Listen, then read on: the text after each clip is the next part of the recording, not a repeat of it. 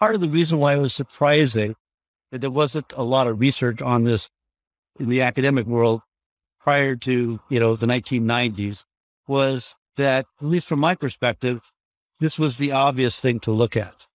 Okay. Any of our theories of market inefficiency are going to have some sort of story where the market either overreacts to information or underreacts to information. If the market tends to underreact to information, you expect to see continuation. Stock price goes up, from 10 to 15, but it was an underreaction. So then later it goes up from 15 to 20. Or it could be an overreaction. It goes from 10 to 20 and then back to 15.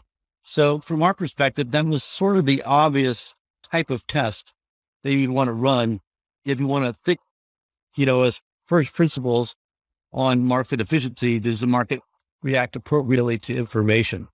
Today's podcast is brought to you by the Freedom Day Dividend ETF. We know Ryan Kruger very well. Ryan and his team have been managing money for private clients through many market cycles since 1996. Their strategy is focused on finding companies with the potential to increase their dividends. Now, for the first time, they're offering an actively managed ETF for investors everywhere. The ticker symbol is MBOX, MBOX, as in mailbox, designed for shareholders searching for opportunities to receive more mailbox money. The fund's investment objectives, risks, charges, and expenses must be considered carefully before investing. For this and other important information about the fund, please visit freedomdaydividend.com for a prospectus or summary prospectus. Read it carefully before investing. Welcome to Excess Returns, where we focus on what works over the long term in the markets. Join us as we talk about the strategies and tactics that can help you become a better long-term investor. Justin Carbonell and Jack Forehand are principals at Validia Capital Management. The opinions expressed in this podcast do not necessarily reflect the opinions of Validia Capital. No information on this podcast should be construed as investment advice. Securities discussed in the podcast may be holdings of clients of Validia Capital. Hi guys, this is Justin. In this episode of Excess Returns, Jack and I have the privilege of talking to Sheridan Tittman, Professor of Finance at the University of Texas at Austin, where he holds the McAllister Centennial Chair in Financial Services at the McCombs School of Business. Those in the academic finance world, as well as practitioners using quantitative and momentum investing techniques, know Sheridan as his 1993 paper with Narasimhan Jagadesh is considered the seminal research on momentum-based stock selection strategies. We talked to Sheridan about momentum investing, why it works, and how to best measure it. Our conversation then goes into other areas of his research, including value in glamour cities and the impact of geographic location on a firm's value, and much, much more. As always, thank you for listening. Please enjoy this discussion with Sheridan Tittman. Hi, thank you so much for joining us today. Hi, how are you doing? We are excited to have you on. I was recently in touch with one of our previous guests on the podcast, Partha Mohanram, who's a professor at the University of Toronto. And I told him we were having you on, and he actually called you a legend. Well, that's very generous. I thought you'd get a kick out of that. But I think you've published over 250 research papers and articles. You've been cited over 60,000 times. So I think in many academic finance circles and probably a lot of quantitative firms that utilize momentum, you probably are a legend in a lot of people's minds. So let me read you a passage from the book Quantitative Momentum, which was written by our friends over at Alpha Architect. I think what I'm going to read provides some interesting context and color as to what was happening in the market at that time and how it was changing. And after I read this, I'd like you to comment on it, if you don't mind. So it says, momentum rises from the ashes. Finally, in the early 1990s, Jagadesh and Tittman revitalized the findings from Levy's 1967 paper in their pioneering 1993 article, Returns to Buying Winners and Selling Losers, Implications for Market Efficiency. The paper essentially replicated the spirit of the analysis conducted by Levy in 67, but with the benefit of more data, computational power, and willingness on behalf of the establishment to publish research that questioned the efficient market hypothesis. By now, the cracks in the efficient market hypothesis armor were getting bigger. Interestingly enough, Jagadesh and Tittman never mentioned the word momentum in their original paper, even though their paper is considered by many to be the seminal work on modern era stock selection momentum strategies. Okay, in terms of what was going on in the academic world at that point in time, there were a lot more people questioning the idea of market efficiency. So it's clear that the profession was open to the ideas. It's still somewhat of a mystery to me that we went from 1967 when Levy, talked about these strategies where, again, he had a test that wasn't particularly powerful and what he found wasn't that strong. But we went, over 20 years, without people doing a serious job of, doing what Jagadish and I did, was very seriously look at momentum strategies. Can you give us an overview of what you found and what your research uncovered in your paper, Returns to Buying Winners and Selling Losers, Implications for Market Efficiency? Okay, let me just first say that part of the reason why it was surprising that there wasn't a lot of research on this in the academic world prior to, the 1990s was that, at least from my perspective, this was the obvious thing to look at. Okay, any of our theories of market inefficiency are going to have some sort of story where the market either overreacts to information or underreacts to information. If the market tends to underreact to information, you expect to see continuation. Stock price goes up, from 10 to 15, but it was an underreaction. So then later it goes up from 15 to 20. Or it could be an overreaction. It goes from 10 to 20 and then back to 15. So from our perspective, that was sort of the obvious type of test that you'd want to run if you want to think, as first principles on market efficiency. Does the market react appropriately to information? Okay, so what we do in that paper is we look at lots and lots of different intervals. We're looking at different holding periods, and different formation periods. So we would look back 3 months, rank returns based on the past 3 months, hold for the next 3 months, hold for the next 6 months, hold for the next 9 months, hold for the next year. Then we look at a look back period of 6 months. And again, looking at returns at 3 months, 6 months, 9 months, and a year, and so on and so forth. So we looked at, lots of different intervals and then did a careful statistical test that would control for the fact that we're doing some data mining and then ask the question, do we find more excess returns in all these strategies than we would expect from chance? And the answer is yes. We could very soundly reject the hypothesis that returns were basically following a random walk. Just to follow up on the point with respect to holding periods and the periods to measure momentum. You mentioned you looked at a lot of periods in the paper, both with respect to the how you were measuring it and the holding periods. What did you find were sort of the best periods in terms of momentum?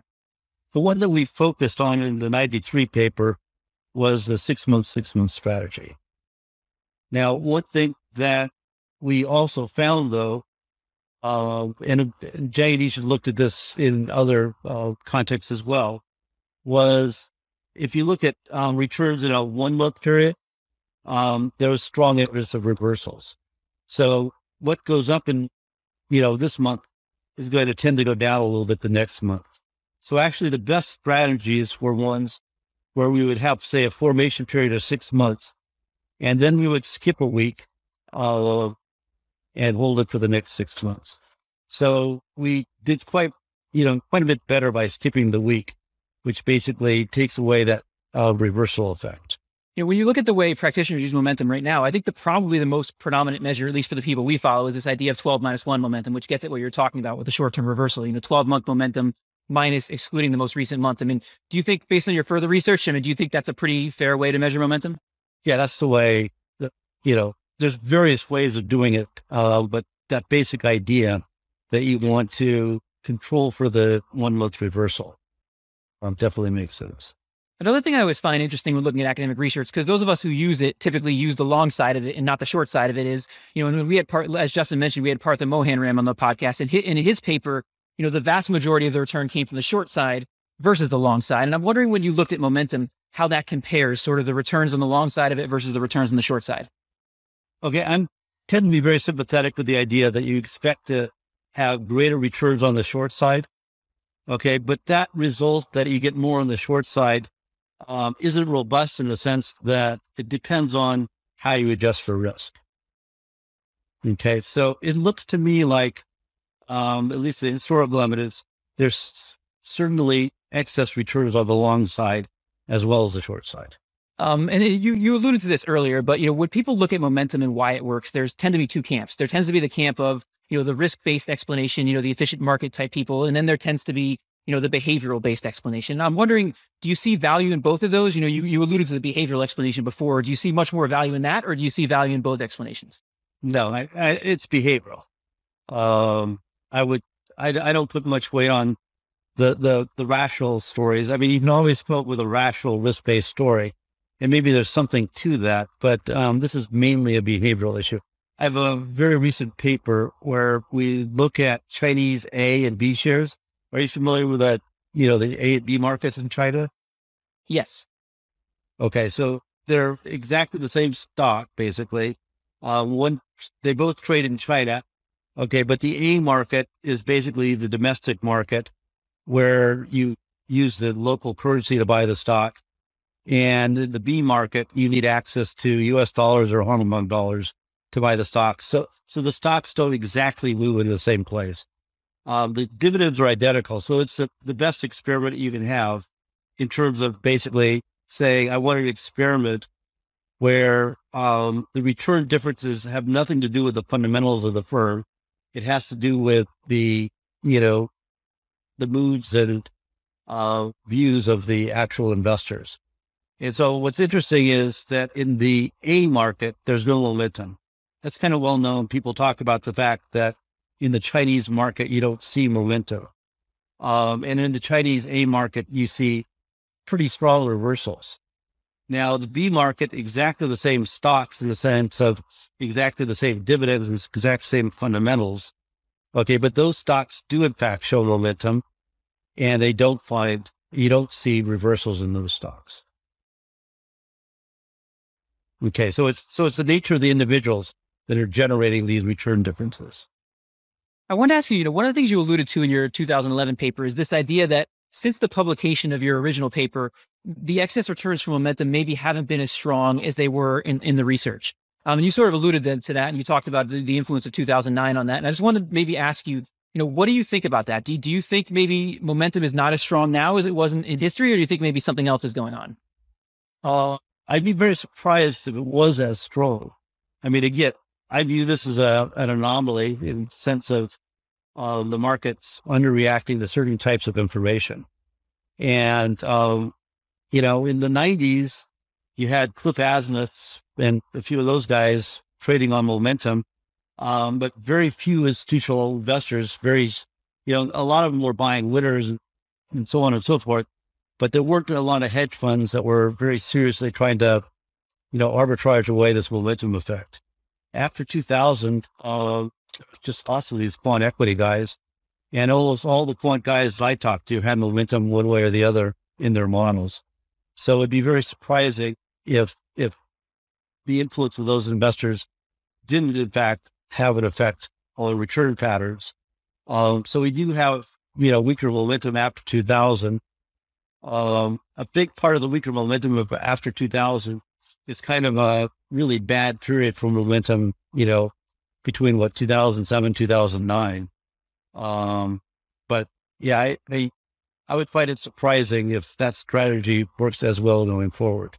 One of the things we like to highlight whenever we talk about factors on our podcast is not just the strengths, but the weaknesses. And I'm wondering if you had to talk about what the major weaknesses of momentum are, or are there certain things you would highlight? I'm not sure how I'd say weaknesses of momentum. I mean, again, unless you want to say that, I would say the main weakness is this is a very simple strategy. Everybody is aware of it. So it's very unlikely that you can make money using a very simple momentum strategy going forward.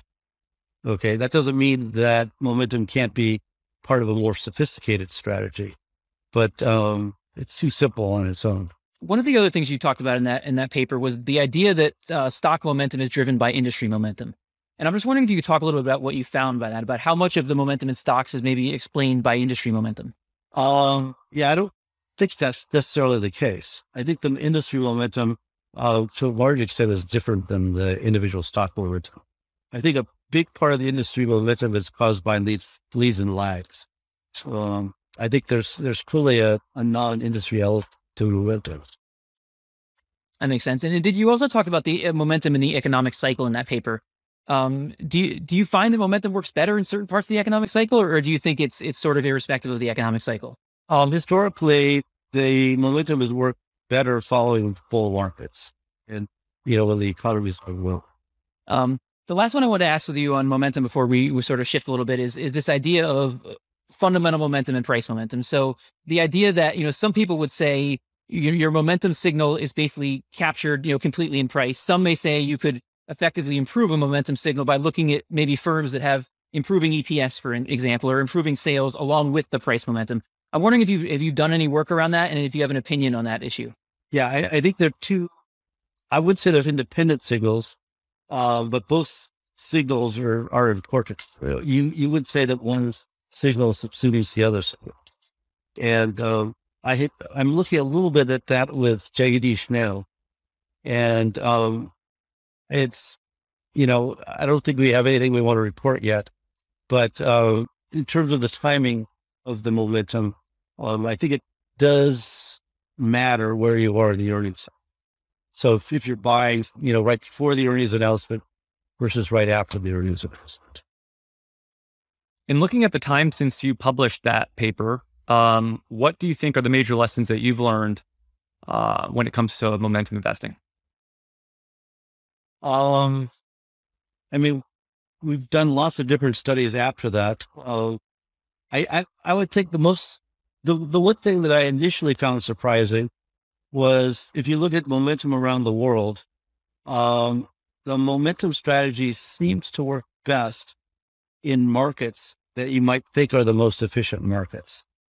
Okay, so the momentum worked very well in the United States, it worked very well in the UK, did not work well in Japan, did not work well in China. Actually, as Japan has gotten, much more developed as a market, more efficient as a market, the evidence of momentum in Japan has actually increased rather than decreased. And if you look over the last 10 years, for example, momentum's weak in the United States and it's weak in Japan. And you can't really tell the difference between Japan and the US. So this isn't the type of thing where as the markets get more and more efficient, momentum seems to go away. It seems to be sort of the opposite. Wow, that's very interesting. Do you have any theories as to why that might be? Yeah, I do. I think the momentum is driven to some extent by investors that are, fairly rational, except for the fact they're a bit overconfident. And if you look at the institutional investors in the Western world, I think that's a reasonable characterization. And if you have, fairly smart investors that are overconfident, they're going to tend to think that they sort of know everything, and they're less concerned about what I call adverse selection. Less concerned about the fact that they're trading against people that are smarter than them. And so if you've got a bunch of those investors in the market, the market in some sense is too liquid. And a market that's too liquid is going to be a market that's going to tend to underreact to information. Okay, because you've got a lot of liquidity. I learned something. I know what I'm doing, and I'm going in, I'm buying that stock. If I can buy as much of that stock as I want without moving the price too much, that means the price tends to underreact. So that's what was happening in the sort of more liquid developed markets. I think in the less liquid, less developed markets, you'd get a lot of noise trading, and these guys would move prices for no reason. And when that happens, you see reversals. Okay, so you get a little bit of what we're saying that's causing momentum in Japan in the 1980s, but that's offset by a lot of guys trading on noise and moving the price because the market's illiquid.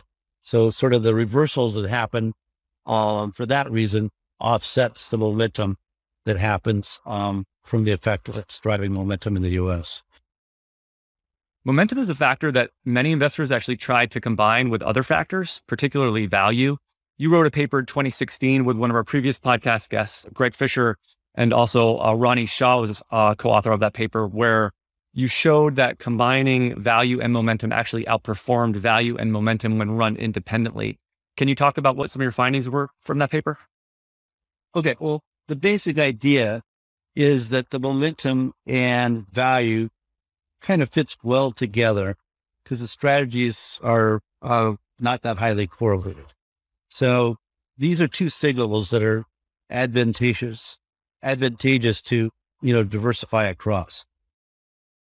And again, we're not the first to say that. I think AQR was making that point as well.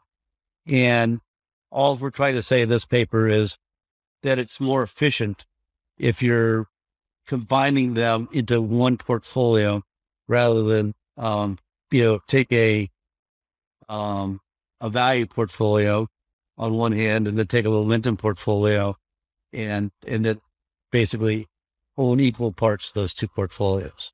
So again, the idea is there's different ways of basically selling this product. I could be in the business of doing ETFs, and I have my momentum ETF and my value ETF, and I tell my investors to hold a little bit of both. What our claim is if we had one ETF that combined the two things together, it would outperform.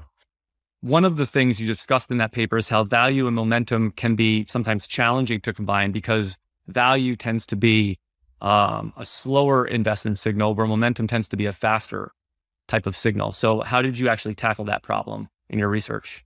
Yeah, I don't think we did a great job addressing that. And I think that's just a general challenge to anyone in the quant space. And I don't have a great solution. It's an engineering problem, really.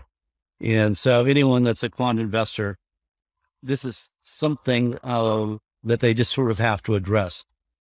You've got to think in terms of the speed of your signal and the liquidity of the assets that you're going into. So in the extreme case, if you've got a very, very fast signal, it's better be the case that you're going in and out of stocks that are relatively liquid.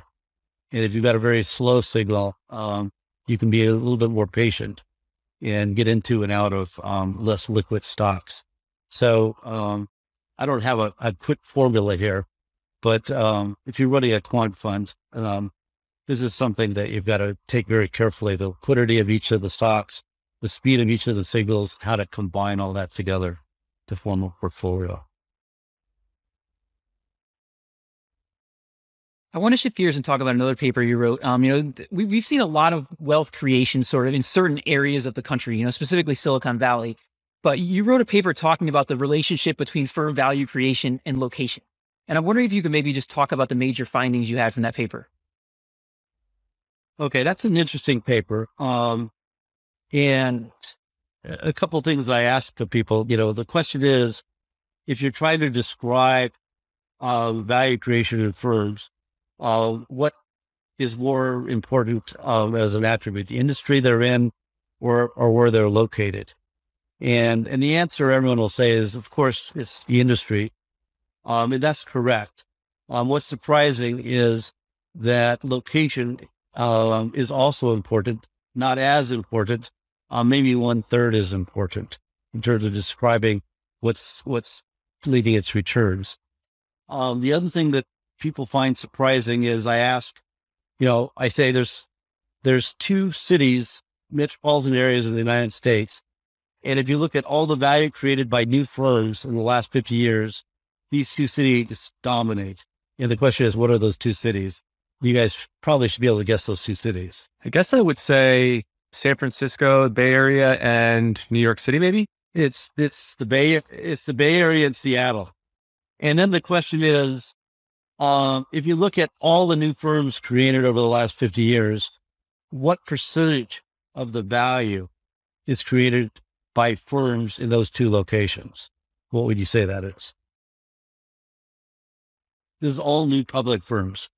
I mean, I'm totally guessing here, but when you think about the top firms in the S&P 500, Microsoft, Apple, Amazon, Facebook, Google, I don't know, maybe like 40 or 50% of the total sort of value. Am I close or no? Okay.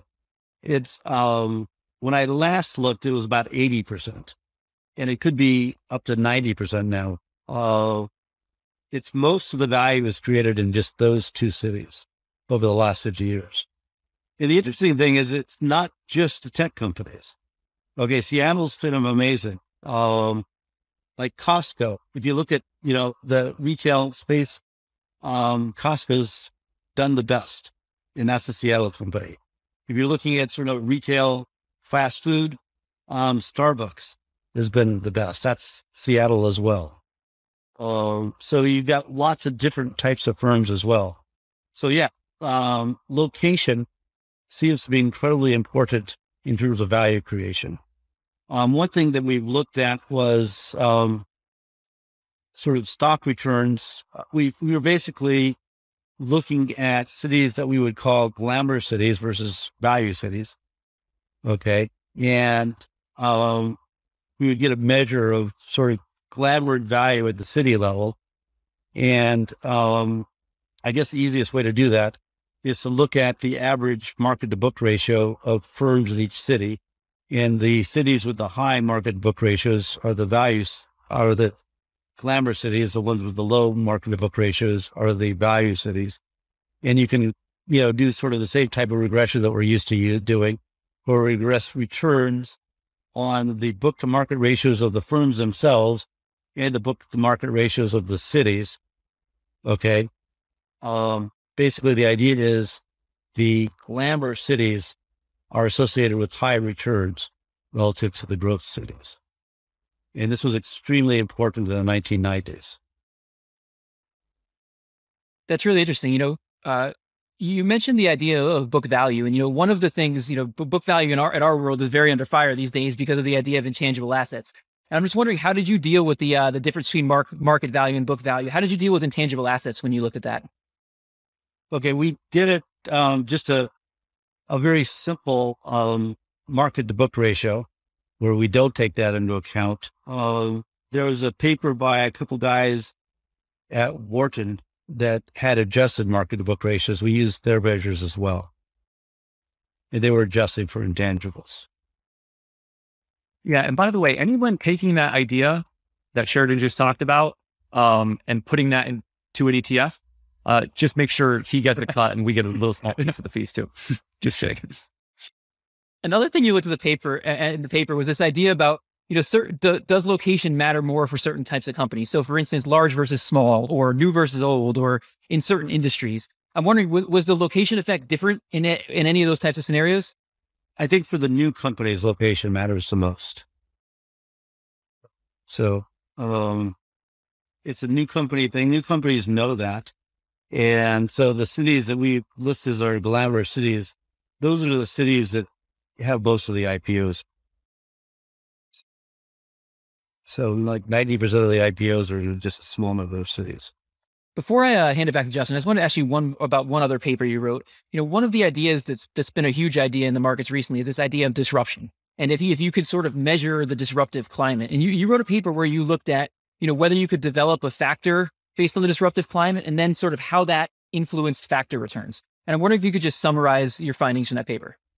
Okay. I think you're referring to a theory paper where we're talking about that in theory, not in practice. So I've done a little bit of that, nothing published, and looking at ranking firms by, again, intangible capital, R&D, things like that. And when you do that, you show very strong excess returns in the 1990s. Okay, so the idea was there's disruption in the 1990s, and the firms that had a lot of intellectual capital did extremely well in that period. And again, firms located in San Francisco and Seattle did extremely well in that period, and not just the tech firms. Yeah. So I guess, in a disruptive climate, you want to be around smart people is sort of the bottom line on that. Just before we wrap up, I had two more questions here. The first one was about sort of how professional investors utilize the research that's coming out of the academic world. So do you think there are any things that practitioners are getting wrong or they could do better when using academic research to build real world investment strategies? Well, and again, you guys tell me what you think. Originally, the view of the academics was, once we publish our articles, it's kind of too late because it's in the public domain and everybody seems to know, the idea. So, it's not worth too much. When I talk to people, that are in this business, they seem to, be willing to take seriously, old academic articles. I'm not sure if I'd say they're getting it right or wrong, but from the academics, we originally, saw that and found that surprising. Now, it could be the case that the best thing that the people in the industry should be doing is reading the academic articles and then, coming up with a twist on the ideas and thinking about a way of implementing it better. And I know a lot of people that are basically in that business. The thing that I actually find surprising, I will say it's what they get wrong. But again, talking to people in this business, they've got models that to a large extent rely on the, the assumption that investors are overconfident and they have strategies that try to exploit that overconfidence. And again, I'd say the momentum strategy is a strategy that exploits investor overconfidence. Given that, I find it surprising that the quant investors are still incredibly overconfident about the efficacy of their own models. The mistake that was made twice in this business was that there are people that were in this business, I think, overestimated the liquidity of the markets. The LTCM breakdown, to a large extent was a liquidity event. And I think in 2007, it was a liquidity event that killed the quant guys. So that's happened twice at least. I'm not sure whether people in that business are taking liquidity more seriously now than they were before, but that was something they were clearly made a mistake with. And lastly, our standard closing question, based on your experiences in the market and the research that you've done, if you could impart one piece of wisdom or teach one lesson to your average investor, what would that be and why? Okay. For the average investor, I think in terms of advice, we both exaggerate sort of the efficacy of these models and also exaggerate the risk. So we've got two types of people. One is advice of, telling everyone to lean towards value and momentum and those sorts of things. Because the history tells us that.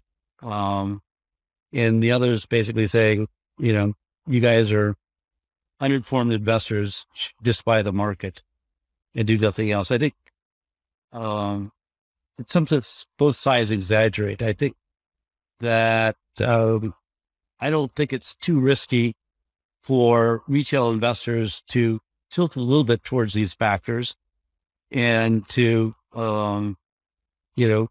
be a little bit active if that's what they like doing. The cost to doing that, I don't think is particularly large now.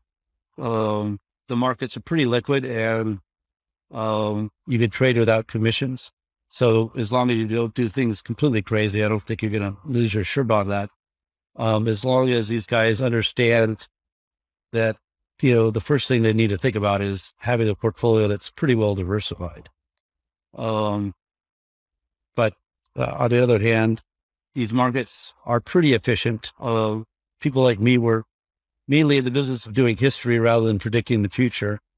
And so I would argue that I've looked at these markets and I think we've pretty thoroughly rejected sort of the formal view of market efficiency.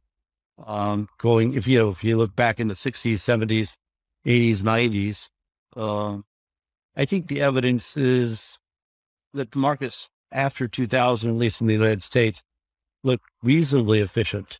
So I would suggest that retail investors, go into this thinking that they can, in some sense, beat the market.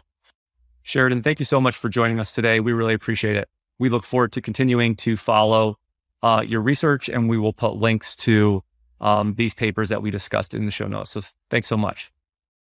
Thank you. We really appreciate it. Thanks. It was fun.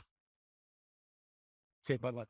Hi guys, this is Justin again. Thanks so much for tuning into this episode of Excess Returns. You can follow Jack on Twitter at @PracticalQuant and follow me on Twitter at JJCarbonell. If you found this discussion interesting and valuable, please subscribe in either iTunes or on YouTube, or leave a review or a comment. We appreciate it.